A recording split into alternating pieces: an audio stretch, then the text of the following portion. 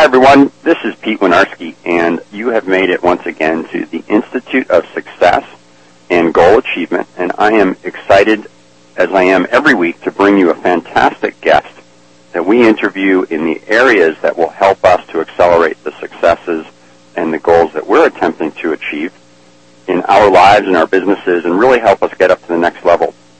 And this week, we have Ann Bachrach with us, and Ann is a really fun person to talk to, and as you'll see in a moment.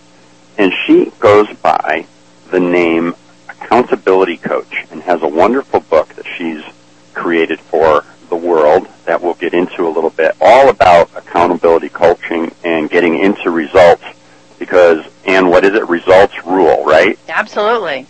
Excellent.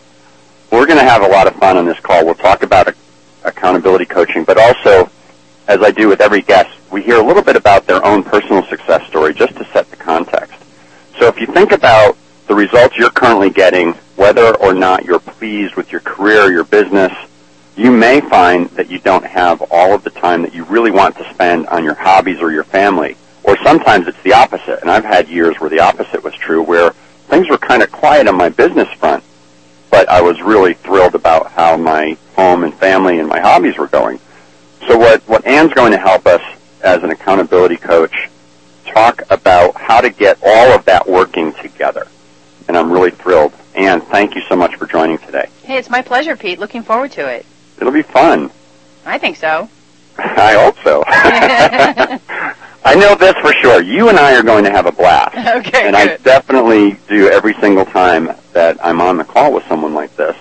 And for the listeners, the feedback is always super. It's always positive. And so I have the sense that everyone's going to have a lot of fun listening to this. So, Ann, let me start. We're going to start with a little bit about you and your success story. And why don't you just give us some context for who you are? My introduction rarely covers who a person really is because there's so many dynamics and facets to who we are as people. And usually there's a little tidbit of a surprise in there that I don't know about. Oh, okay. So let's see what Ann Bachrach has to say about who she is, and frankly, how did you end up as an accountability coach? Okay. Well, interestingly enough, and you may not know this, Pete, is that I'm an ex-IBMer. So I was actually a systems engineer. And I really was not in the right place. So I really needed to be more of an entrepreneur because I kept coming up with ideas and ways and recommendations that just didn't fit the mold of corporate America. And I constantly had feedback from my managers who said, you need to learn not to be quite so direct. And I thought, well, how's that helping anybody? But right. So I just really needed to be down a different path. So I started my own business. And one of the things that I did was ended up helping my husband, who is now my husband, he wasn't at the time, Bill Bachrach, actually build his business from, it was about $250,000 to $1.5 million in a very short period of time. So in order to do this, I had to be extremely efficient and effective. My husband likes to say that I basically did the work of 5 different people, from the revenue generator for the company to creating all the marketing to interviewing people prior to his speaking or coaching programs. I was the legal department. I trained and coached people using our learning resources, etc. So I had to create really good systems and processes to really achieve the goals that I had set. It sounds easy for someone who's a systems engineer to be thinking like systems all along. Well, the interesting thing is I have a marketing business degree, so it wasn't even related to the technical aspect of a systems engineer. So it's kind of the best of both worlds in a sense.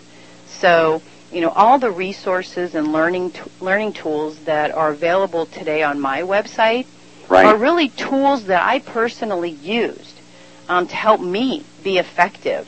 And hopefully I still am effective. I'm sure you are. So, these tools and resources now help the people that I coach and those who want to be even more successful They may not want a one-on-one coach with me, but there's tools out there that will help them do that. And they're road tested. So I'm a believer in what gets tracked gets measured. So right. Knowing where you are against your goal at any given moment in time is very important to goal achievement. Yeah, I agree. And what's interesting is in the corporate world, I have some systems that I work with and help companies achieve their strategy and their strategic goals. Mm-hmm. And oftentimes, too often, businesses identify what they want to be in the form of a strategy and then ends up in a binder on a shelf. And then it comes out, approximately 10 months later when they start the strategic planning process again. Mm-hmm. And all of that time in between, they're not tracking, they're not measuring the actions required to make the results that they're looking for don't always happen because they're not really doing anything that differently. Yeah, that's exactly right. That's why, I created basically, spreadsheets and tracking mechanisms that you work on every single day. And you know where you are against your yearly goal at any given moment in time. And I think that's where a lot of, at least the coaching programs that I've talked to other people about that they're in, they do some goal setting and tracking, but it's mainly daily or weekly. They don't have the whole big picture. So they don't compare it ever against where they really want to be for the whole year. So, at the end of the year, what happens? Most people go, oh, shoot, I'm not on track to achieve right. my goals. What do I do now? Well, usually it's too late, to be able to make course corrections. But with the tracking mechanisms that I've created, you can course correct at any given moment in time because you know where you stand. That's perfect. Yeah. Well, I know we're going to get into that in a lot of detail in the second half of the call, but I'm thrilled to know that you had that background to lead you here. And it's always interesting hearing how someone's meandering path landed them in doing some really cool work very effectively, and getting into what new levels of success are for them. Mm-hmm. So with that in mind, I'm always interested in the answer to your personal definition of success. And I ask this to every guest, and I get just the most diverse, anywhere on the spectrum in terms of answers that come back. Well, so I'm interested in yours. Let's hear how yours fits in. Well, I don't know if mine's going to be that diverse for you, but, the bottom line is success for me is really continuing to believe that what I do makes a positive difference in people's lives. So that by spending time with me, they can improve their quality of life and bring more balance to their life. Mm-hmm. So then they go out and touch other people's lives. So it's kind of like a ripple effect. If I can make an impact, have an impact on somebody's life, hopefully they can, actually take that and have an impact on other people's lives as well. And that's what really success is for me. That's cool. There's a pay it forward aspect to it. Yes, exactly. Well, I'm not really that surprised because what's interesting is there's, in all of these diverse definitions, there's always some patterns.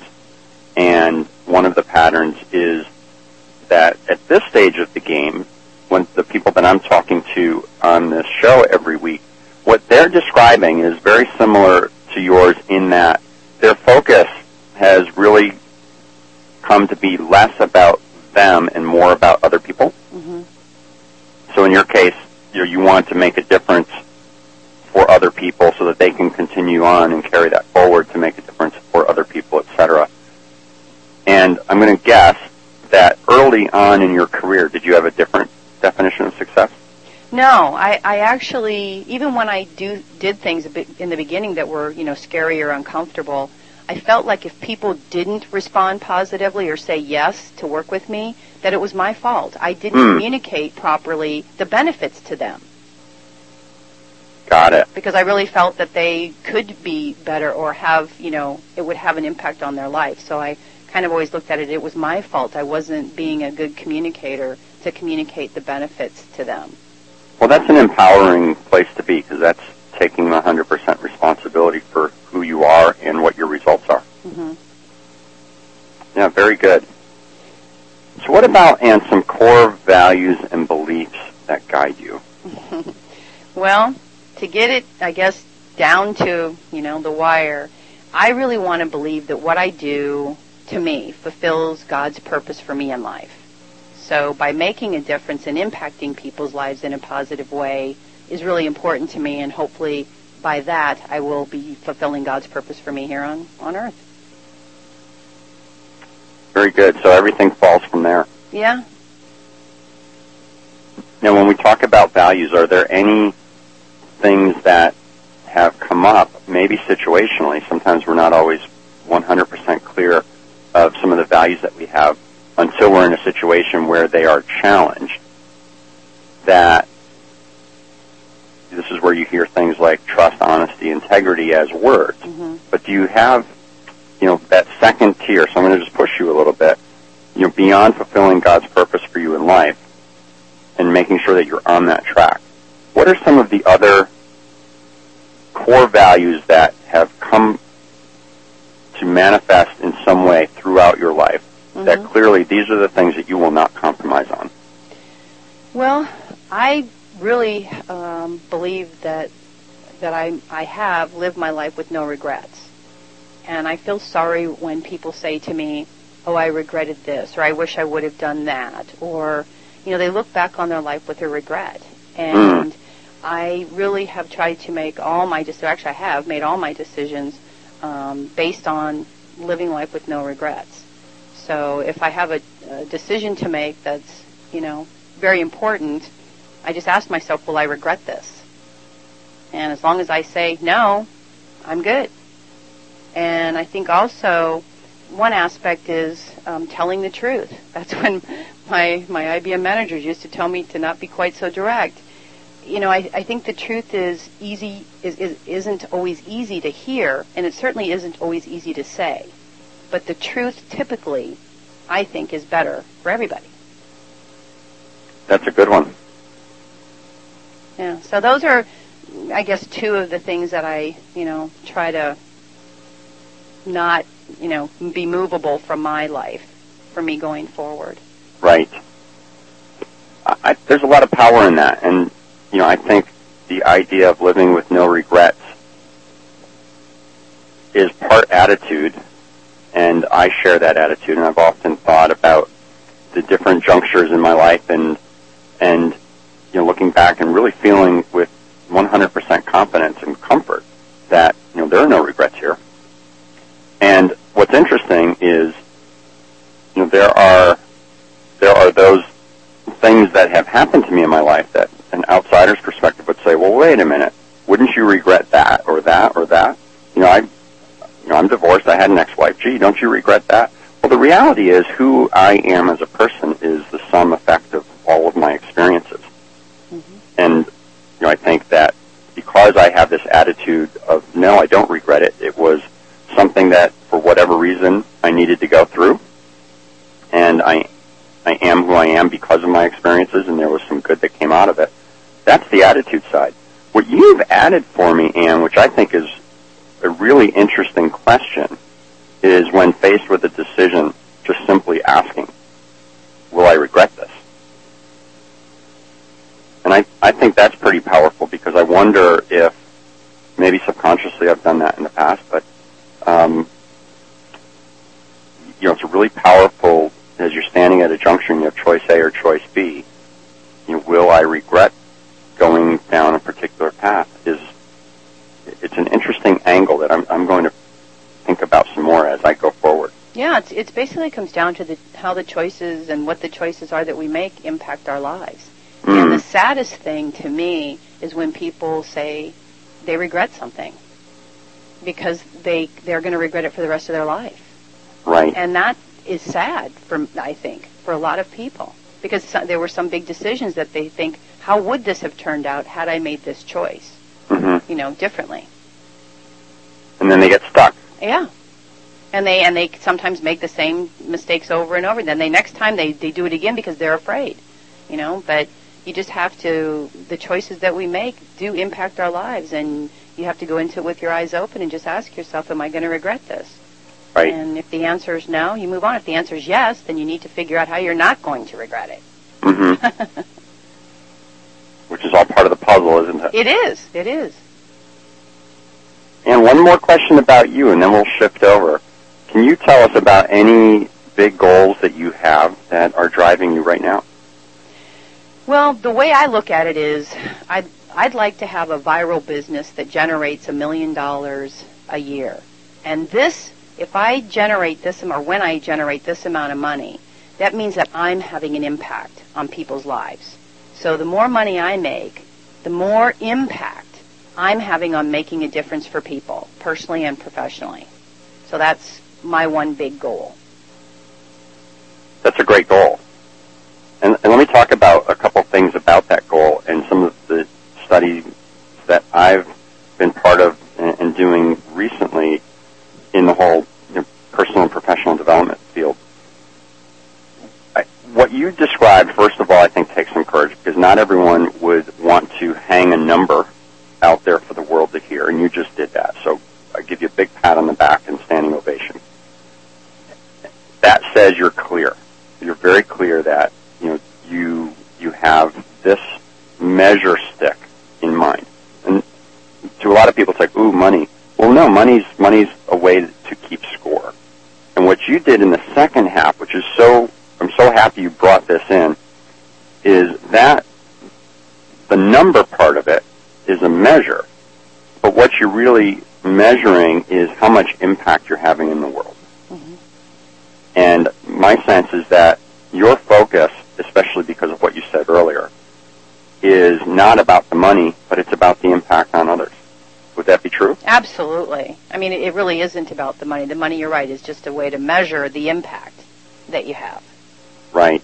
And then the money allows you to do things like, give to charities or do other things that are meaningful in the world. So you get double whammy. Well, you do. You impact people's lives by, having them apply what you're teaching, and then when you make more money, you can apply it in a different area that's needed. So it's almost like a double benefit.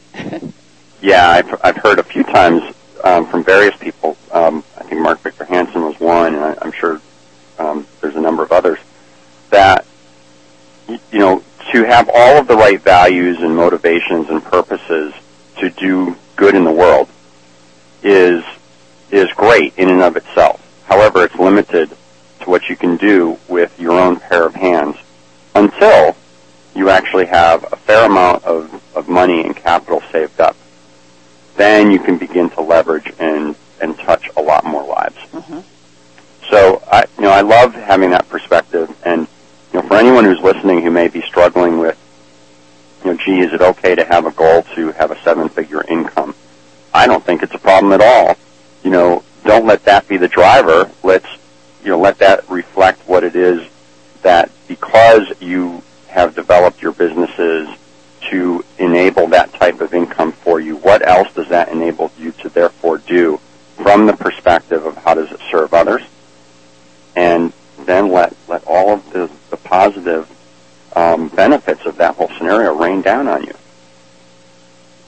I love it. Thanks for bringing it in. Yeah, that's what makes me feel good, is making a difference. Excellent. Well, let's talk about how you can make a difference as an accountability coach. And, maybe let's start just in this whole conversation with a definition. I talk about results and accountability, and, that's language that I've used in my world, and you certainly have too. But let's just, so that we're on common ground, and I'm not thinking that you mean one thing and someone who's listening thinks it's something different. What exactly is accountability coaching? Well, accountability coaching, in a nutshell, Pete, is helping people to focus on their highest payoff activities that put them in the highest probability position to achieve all of their goals within the time frame that they've set. So when you're accountable to someone, it increases the probability that you will actually do what you need to do in order to achieve your goals. And the obvious benefit is them achieving all their goals so they can truly enjoy what's important to them in life. So that's interesting. So my big, long to-do list, you're saying that some of the items on that list may not actually be important in my priorities? I think you already know the answer to that. I do know the answer. I tell you, I'm going to share some of my dirty laundry. I'll create this big giant to-do list, and I know there's 3 days worth of work on there. And I also know that these 3 are the critical ones, and then these other 10 or 12 or 15 are important and have to get done at some point. Back to your point about getting systems in place and whatnot, it's so easy to get mired in when you don't have systems in place to make sure that those most important 3 get done.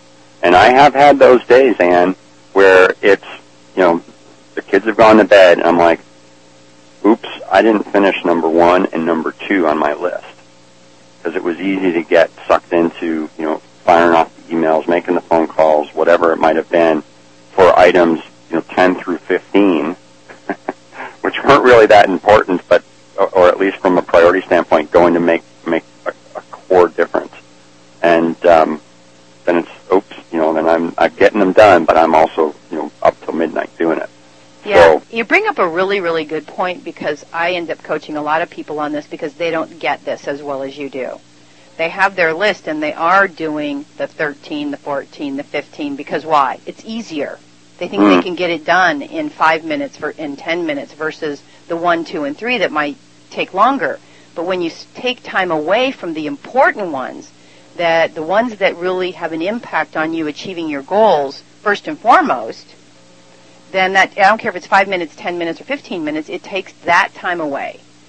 Even though it's easy and quick and you can do it, now you're down to, okay, it took me a half an hour, away from the things that really impacted my goals more directly. Right. There are a lot of occasions where I have that pit in my stomach knowing that there's something important that really is going to make a difference that has to get done, and I haven't done it, and I'm putting it off. Sometimes I'm putting it off because, life is happening around me and I'm not creating the space for it. When I finally, a week later or 2 weeks later, sit down and do it, it takes me less than an hour. And it's like, boy, that was easy. Exactly. And it could have been done on day 1. Mm-hmm. What you just said, are you familiar with Brian Tracy's book called Eat That Frog? Oh, yeah. I have a frog on my desk, as a matter of fact. Do you really? As a result of that book. Yes, I do. Now, I'm curious, have you nibbled on that frog on your desk? Mine's a green little glass frog that reminds me every day, you got to eat that frog. That's brilliant. And for those of you who haven't heard the phrase or read the book, it's basically to identify that most important, which happens to sometimes also be the most difficult thing that you have on your plate, and that's your frog, and eat the frog first. And it doesn't even have to be the most difficult. It's just sometimes the thing we don't like to do or want to do. Right. It's not always the most, like you said, it's not the difficult. It took me an hour to get this done. It really wasn't the most difficult. But for some reason, we didn't want to do it. We don't like doing it. We're not enjoying it. But yet it has the biggest impact on our outcome in the short term. Right. It's very good advice. So, Ann, your book is called Excuses Don't Count, Results Rule. And just the title carries such an amazing message. Can you tell us why that is so important? Well, the best excuses in the world, Pete, are still just excuses. Mm-hmm. And excuses are just another obstacle on our journey to achieving our goals. So you brought up life happens. Well, life does happen, and we deal with that.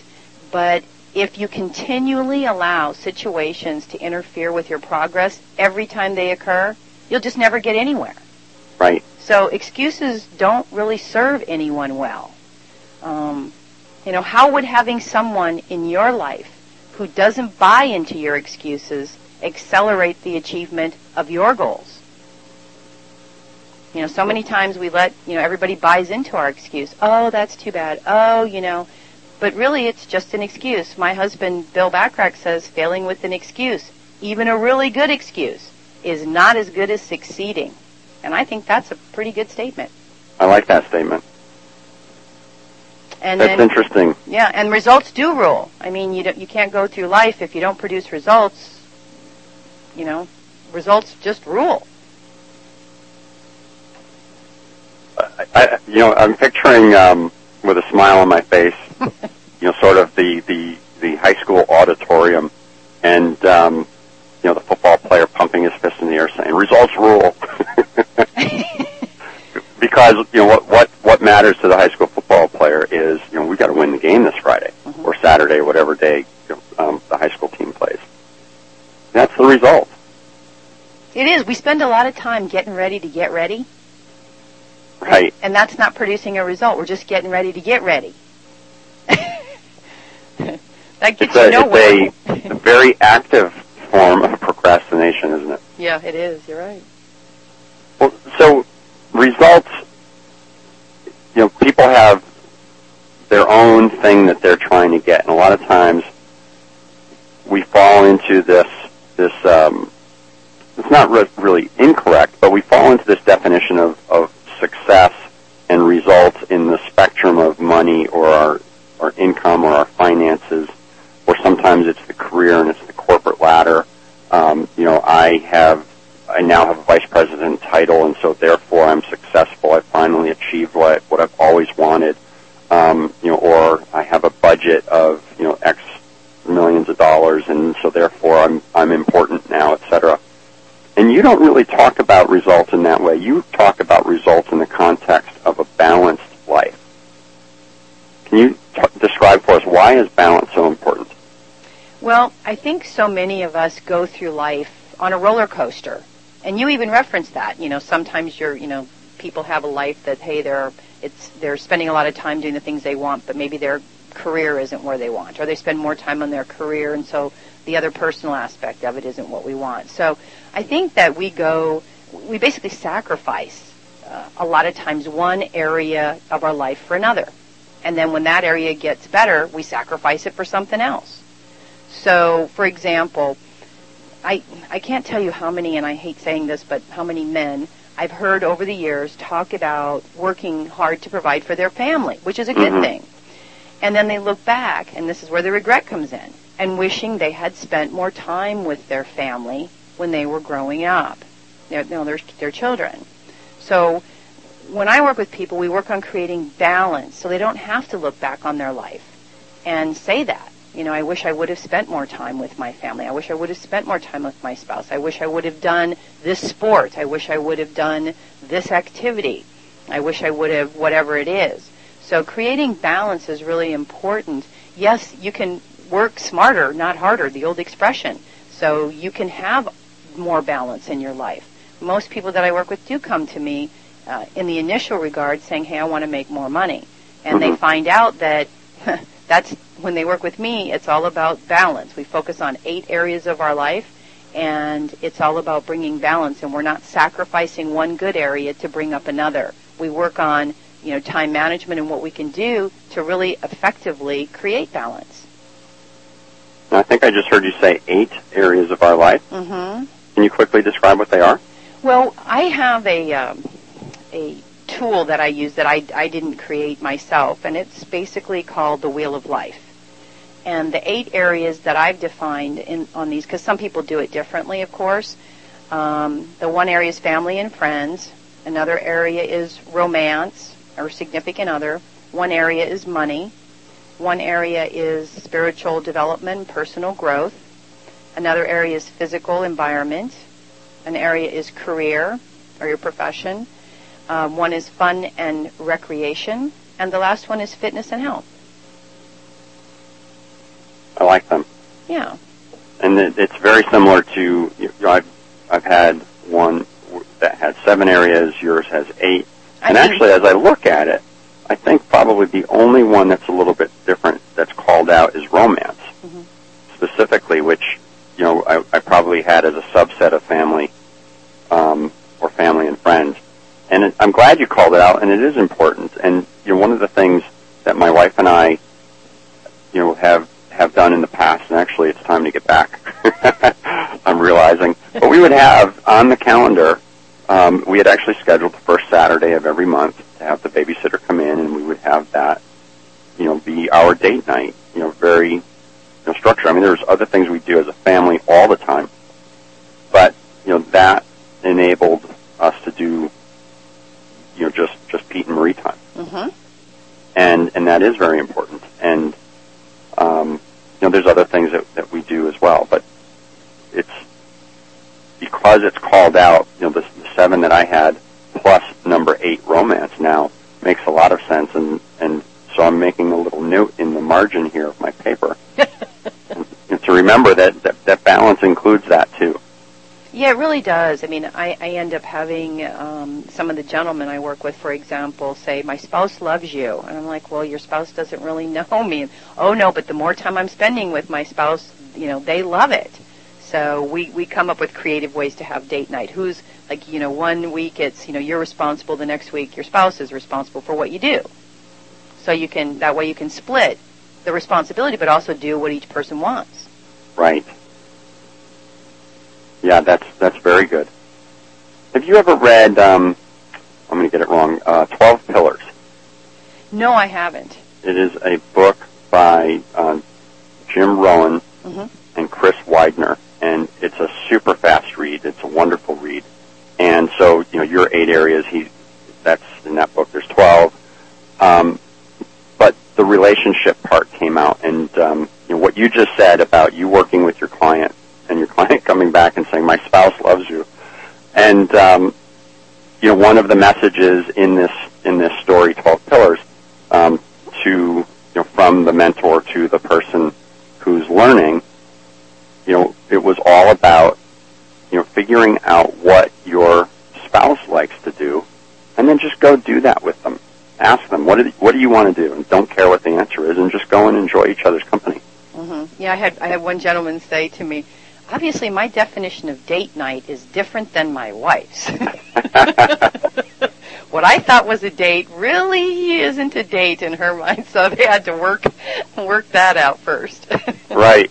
It reminds me of a friend of mine who, before he was married, was, every sporting event and every rock concert that he could go to, he would. And so he, when he got married, he was thrilled that his wife would be going with him to these things, and he quickly found out that she wanted to go to the ballet. So date night is not going to the sports game. Exactly. Well, that's fun. Balance is important. And let me shift a little bit. When someone is looking at their life and one area or the other, or any of the 8 really, is not where they want it to be, and they're not getting the results that they want, what's the one most important step that they should take, if there is one? Actually, I think there is. And it's interesting. It's an interesting question. I think what people need to do is really check in with themselves to find out if what they say they want is really what they truly want. So many times we say, or I hear people say, oh, I want this thing, and I'm willing to do whatever it takes to achieve that, when in fact it's just a nice to have. And they aren't really willing, they don't really do the work that's required to achieve that particular goal. So I think what it comes down to is they're actually okay with where they're at. Now, they may not like it and may not really want to be there, but they are not willing to do whatever it takes, or they would. That's an interesting differentiation. Yeah, so many times, I think the words willing and will are just 2 totally different words that have a huge impact on the outcome. So your goal should, inspire you, and you should really want them. You should want them badly enough to do whatever it takes to achieve it. Or just check in with yourself and say, you know what? Apparently, I don't want it bad enough. So I'm just going to have to be okay here. That is interesting. And, the first thing that comes to mind for me as an example is I've had the goal of learning to play the piano and the goal of learning to speak French on my radar screen for the last couple of years. And I've made little to no progress. And I think it's exactly, the reason is this, it's exactly what you described. Those are nice to have. Those are around the fringes. They're not the core of what I want to do. Now, that may shift, and a year from now or 5 years from now, I may decide this is really important. I do want to play the piano, for example. and then I commit to it, because then I am willing to actually get the lessons and practice so many hours a week and all that. But right now, I am not willing to spend my available time doing that, because I have put other things in the sense of priority, and I know that. Mm-hmm. So they're actually not on my 2009 goal list, where they were on my 2008, and I didn't make any progress. That's like if you were my client, I'd have you have, your long-range personal and business goals, and we'd put a date on it. And then we always check in and say, okay, are we doing anything that's going to start putting us in the path of achieving that goal? So what would be the first step? And if, hey, now's not the time, we just move the date out. So Mm-hmm. you can always course correct at any given moment in time. You don't necessarily take it off your list. Right. But you just check in with yourself.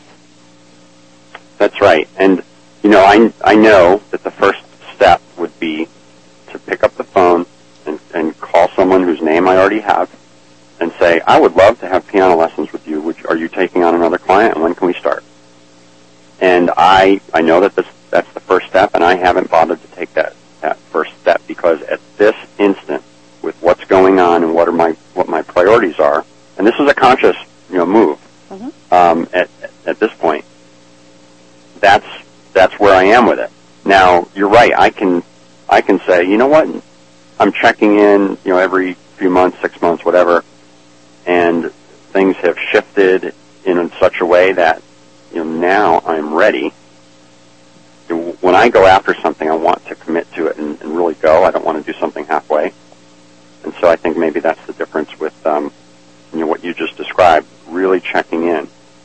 I think when I wrote that goal in 2007 and then in 2008, it was a nice to have, not something that was core to who I needed to be. Yeah, and you can certainly change and course correct and move it out, until you decide, hey, I really don't care about this anymore, and take it off, or I do care about this and now I'm ready. Well, that's great. So, Anne, let's pull out your book. Okay. And one thing that struck me as interesting, on page 43, you talk about removing the words try and can't from your vocabulary. Can you tell us more about that? Sure. It's similar to willing to and will, in a way. When someone says, I'll try, they really either will do it or they won't do it. So it's really a matter of try. Okay, are you going to do it or not? So it's just that simple. They will or they won't. You'll either commit to achieving your goals or you won't. Sometimes the word can't comes out of our mouth way too quickly. I've even been guilty of saying I've heard myself say, well, I can't do that, when in fact what I was really saying was, I just don't know how. Mm-hmm. So when I realized that, well, I didn't mean I can't do it, because it can't to me implies that I physically can't do it. So I know that wasn't the issue. So it's like, I just don't know how. So right. Sometimes we say I can't, when in fact it's just I don't know how. So then you have to say to yourself, well, where do I go? Or like you said, seeking guidance of somebody that can help you do it or figure it out. Yeah, and, the other thing that comes up with the word can't is sometimes there's choice in here, mm-hmm. Yet people use the word can't when what they really mean is won't. And so, to me, can't is not an empowering word. It means I'm helpless, I can't do it. It's out of my control.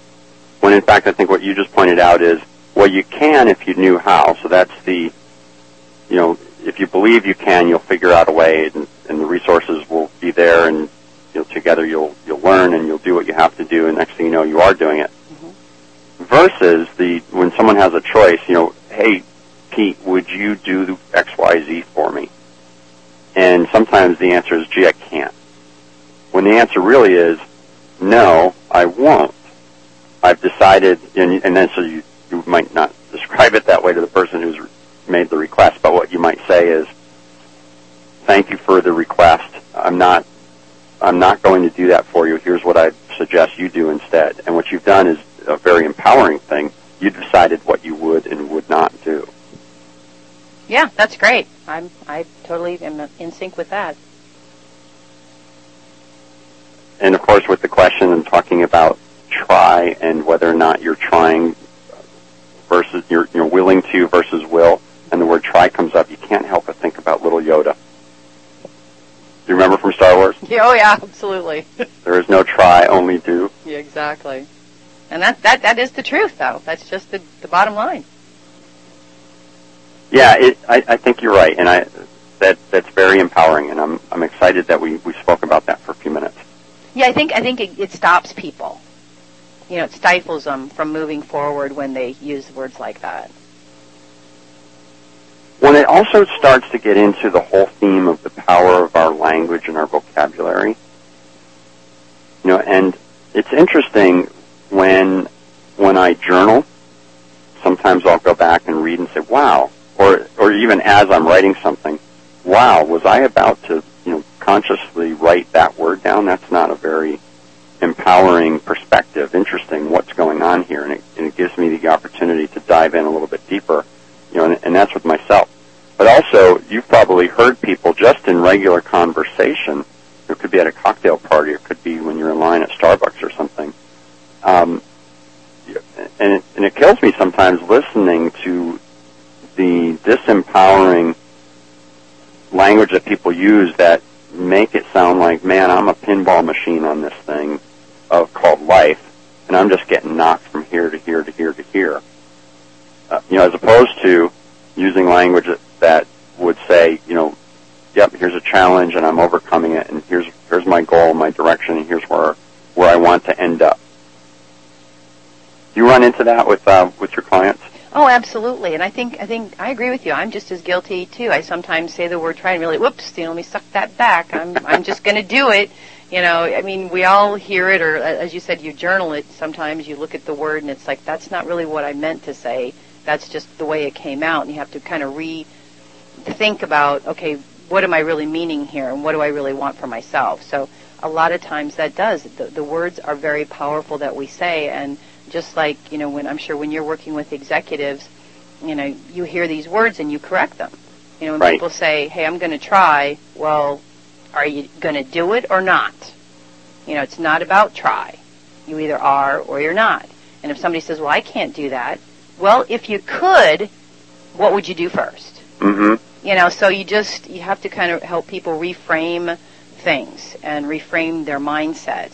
And you're right. You hear people talk and you think, God, how could I help them? Increase the positive, energy around them. Right. And that's interesting what you just said about the energy that some people bring. There's a big difference, and my wife and I have been through a number of different professional development, personal development type things. We're part of Jack Canfield's community. So you get in an environment like that where these are some of the most empowering life forces that you can imagine, and just being in the presence of some of these folks and then the participants, and you just gel in an amazing way. And then you go home and you run into your neighbors, or you run into your family members, frankly, and or other friends of yours, and they're using language like what you just described, and it's like, man, what's up? Why aren't they? They're missing the mark, don't they know? Does that, for you, do you experience that, and kind of what goes on in your mind when you are, let's just call it a social setting, so I want to take it out of the, you working with someone. We'll talk about that in a second. Let's just say you get together with some old friends that you haven't seen in a while, and you hear language like that. What goes on inside your mind? Well, personally, I actually feel sorry for them. Mm. And because I think they're dealing with issues they may not understand. And I don't think they realize necessarily the impact it has on their life and the people around them.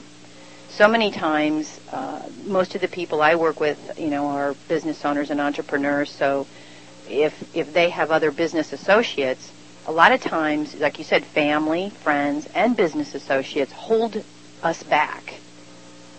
because we come back from these events, or we come back from people who are motivated and positive and inspiring, and gets us going, and we the outcome that we can see in the future is so cool, and it's pulling us, and we gravitate towards it, and then we come back home and talk with family or friends or business associates, and they hold us back, just the terminology and the way. And I don't think they necessarily mean to. It's just right. It's just the way they are. It's just the way Mm-hmm. it is. And I don't really know that there's anything that we can significantly do to impact that, other than to say, hey, this is kind of where I'm going, and keep our head on straight, and keep our positive energy flowing, and not let, because people do suck some of that positive energy out of us. Right. It's just like right now, with the economy, I think there's a lot of low self-esteem, low confidence, low belief. And I constantly am coaching my people, come in every day with extra. You have to have extra confidence, extra belief, because people need to take some of yours. That's a good point. So you can end up being that positive light, that positive force that other people can essentially be attracted to, one, and then actually gain some of that downstream benefit that you described earlier. I think so. Yeah.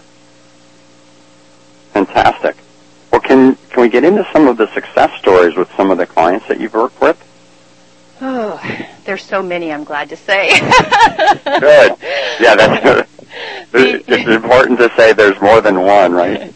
Well, and the interesting thing is a perspective on this. When my clients say, "Oh, it's because of you," and I appreciate this, and if it wasn't for you, I wouldn't be successful. Blah blah blah. I don't really think it's about me. It really is about them actually implementing and executing whatever the game plan is. Mm-hmm. So the success stories really aren't, I don't look at because of me. I help maybe guide them, but I didn't do the work. So the success really comes from the person who actually does the work. And I think sometimes we miss the boat on that. And right. They should really look to themselves and say, yeah, I did all this.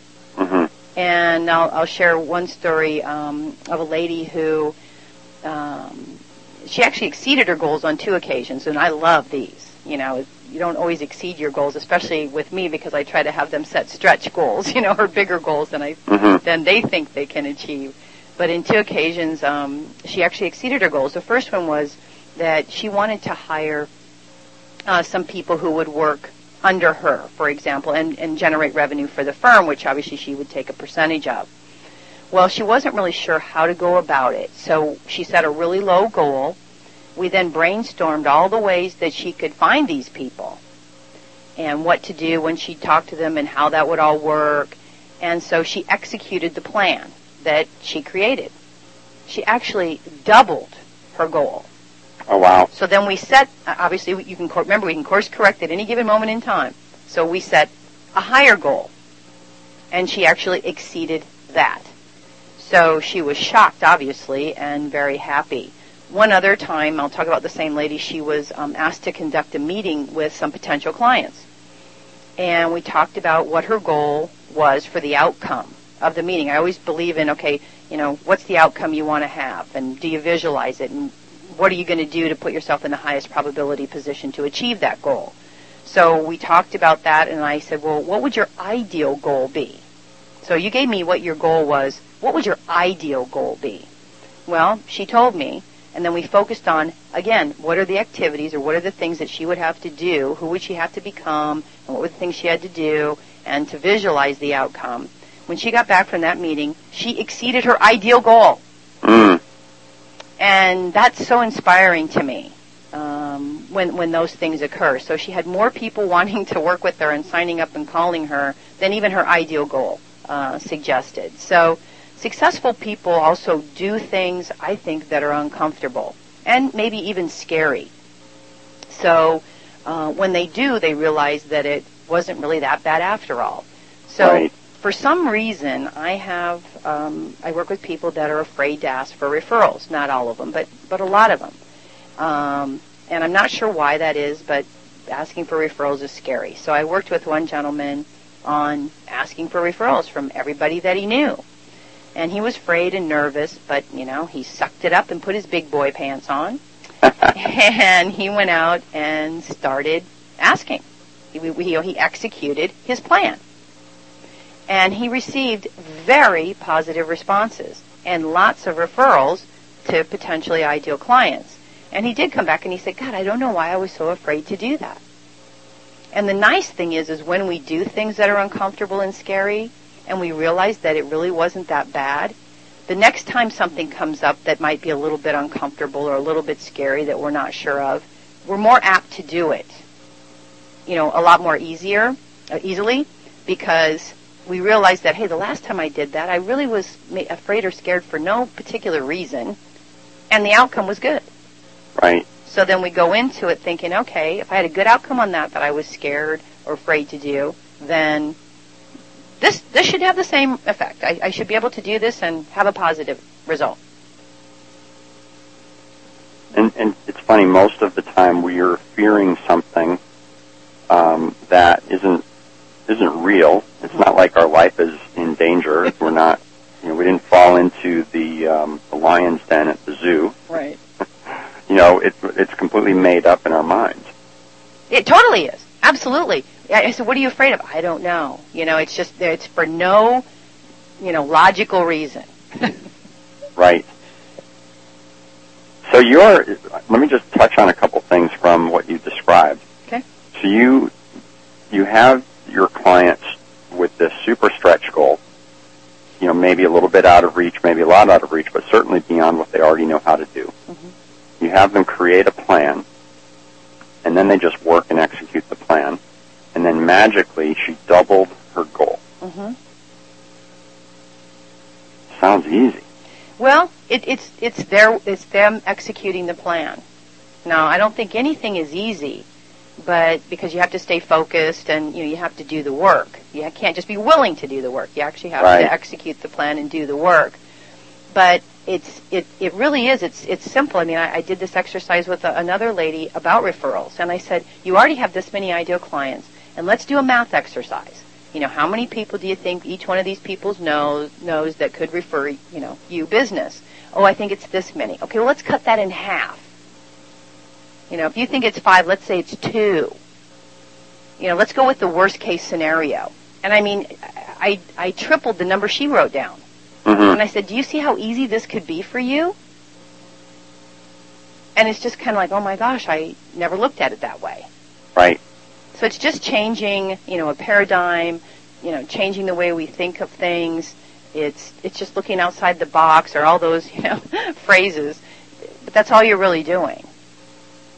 Well, I think, and part of the reason why I asked the question as I did, wow, isn't that sounds so easy, is because on the surface, the formula or the steps, are relatively straightforward. You set your goal, mm-hmm. You describe the steps you're going to take, you take the steps, and then if you did everything right, you should make your goal or better.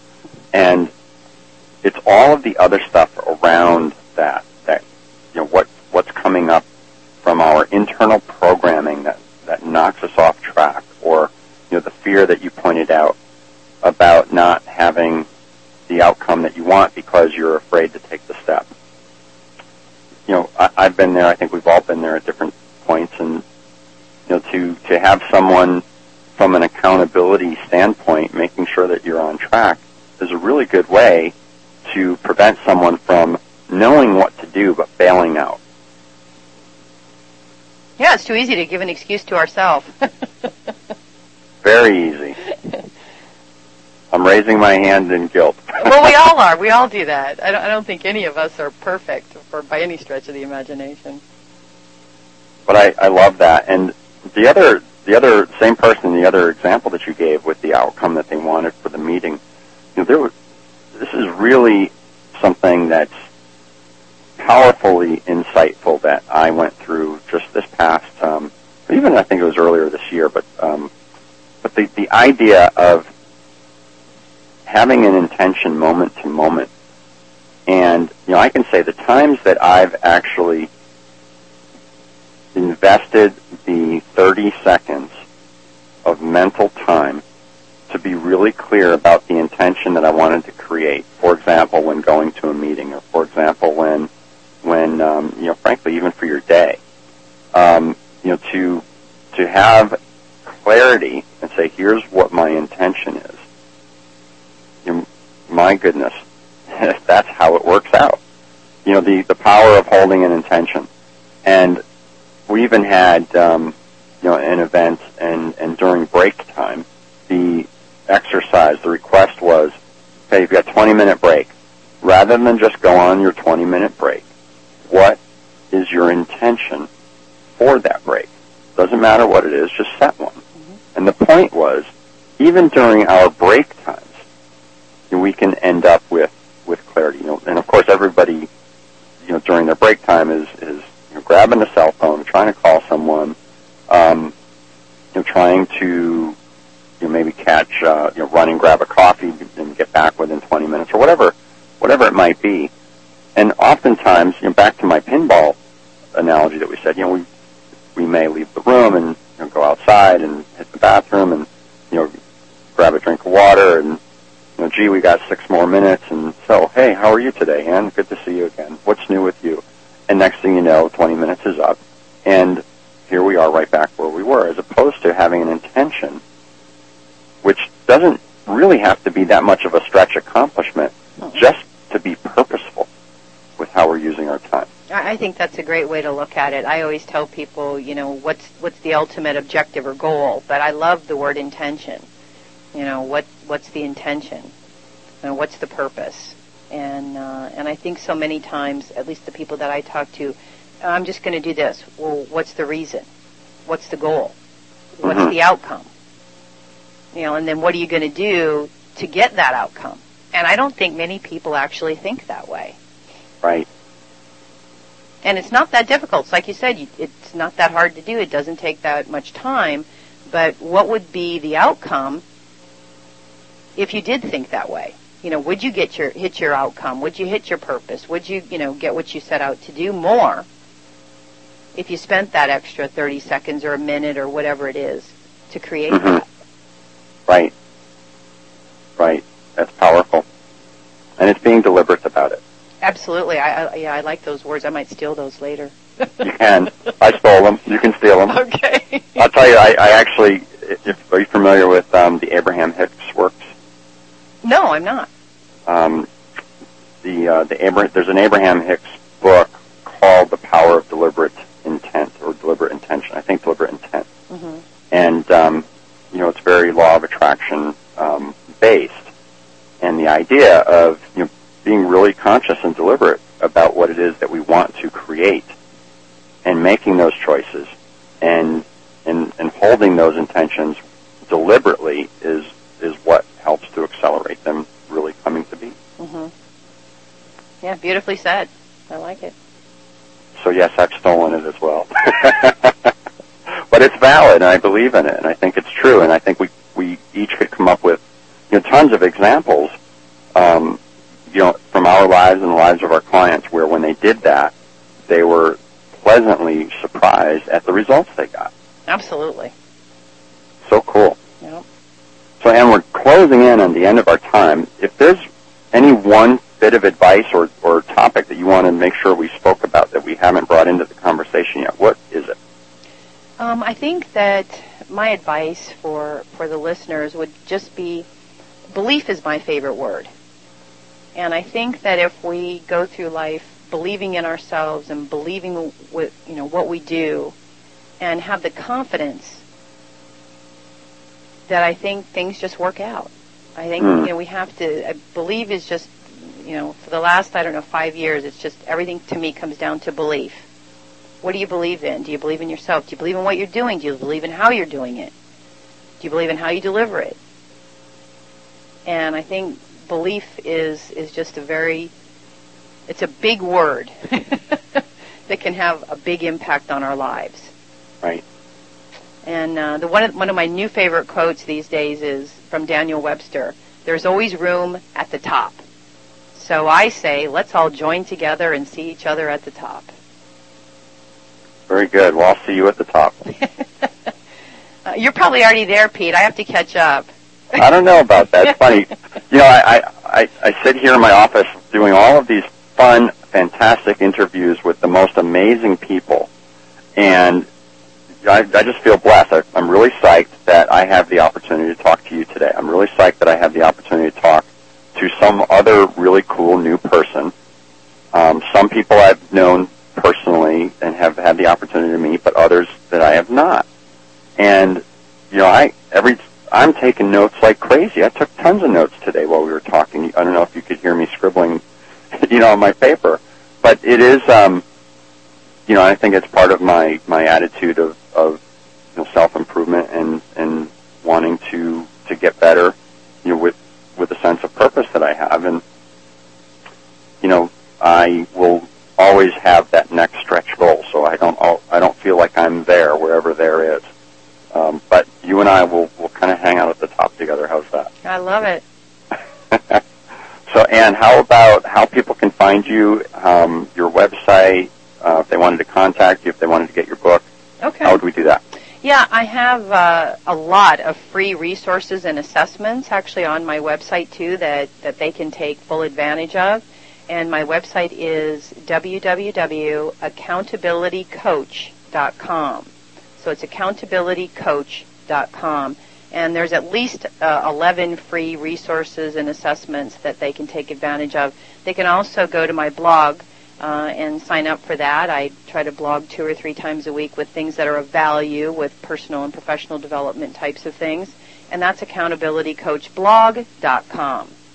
They can also download from iTunes. I have free podcasts on iTunes that they can download if they just search for Accountability Coach or Ann Bachrach. They should be able to, you know, just sign up for those. And I put a podcast up a week.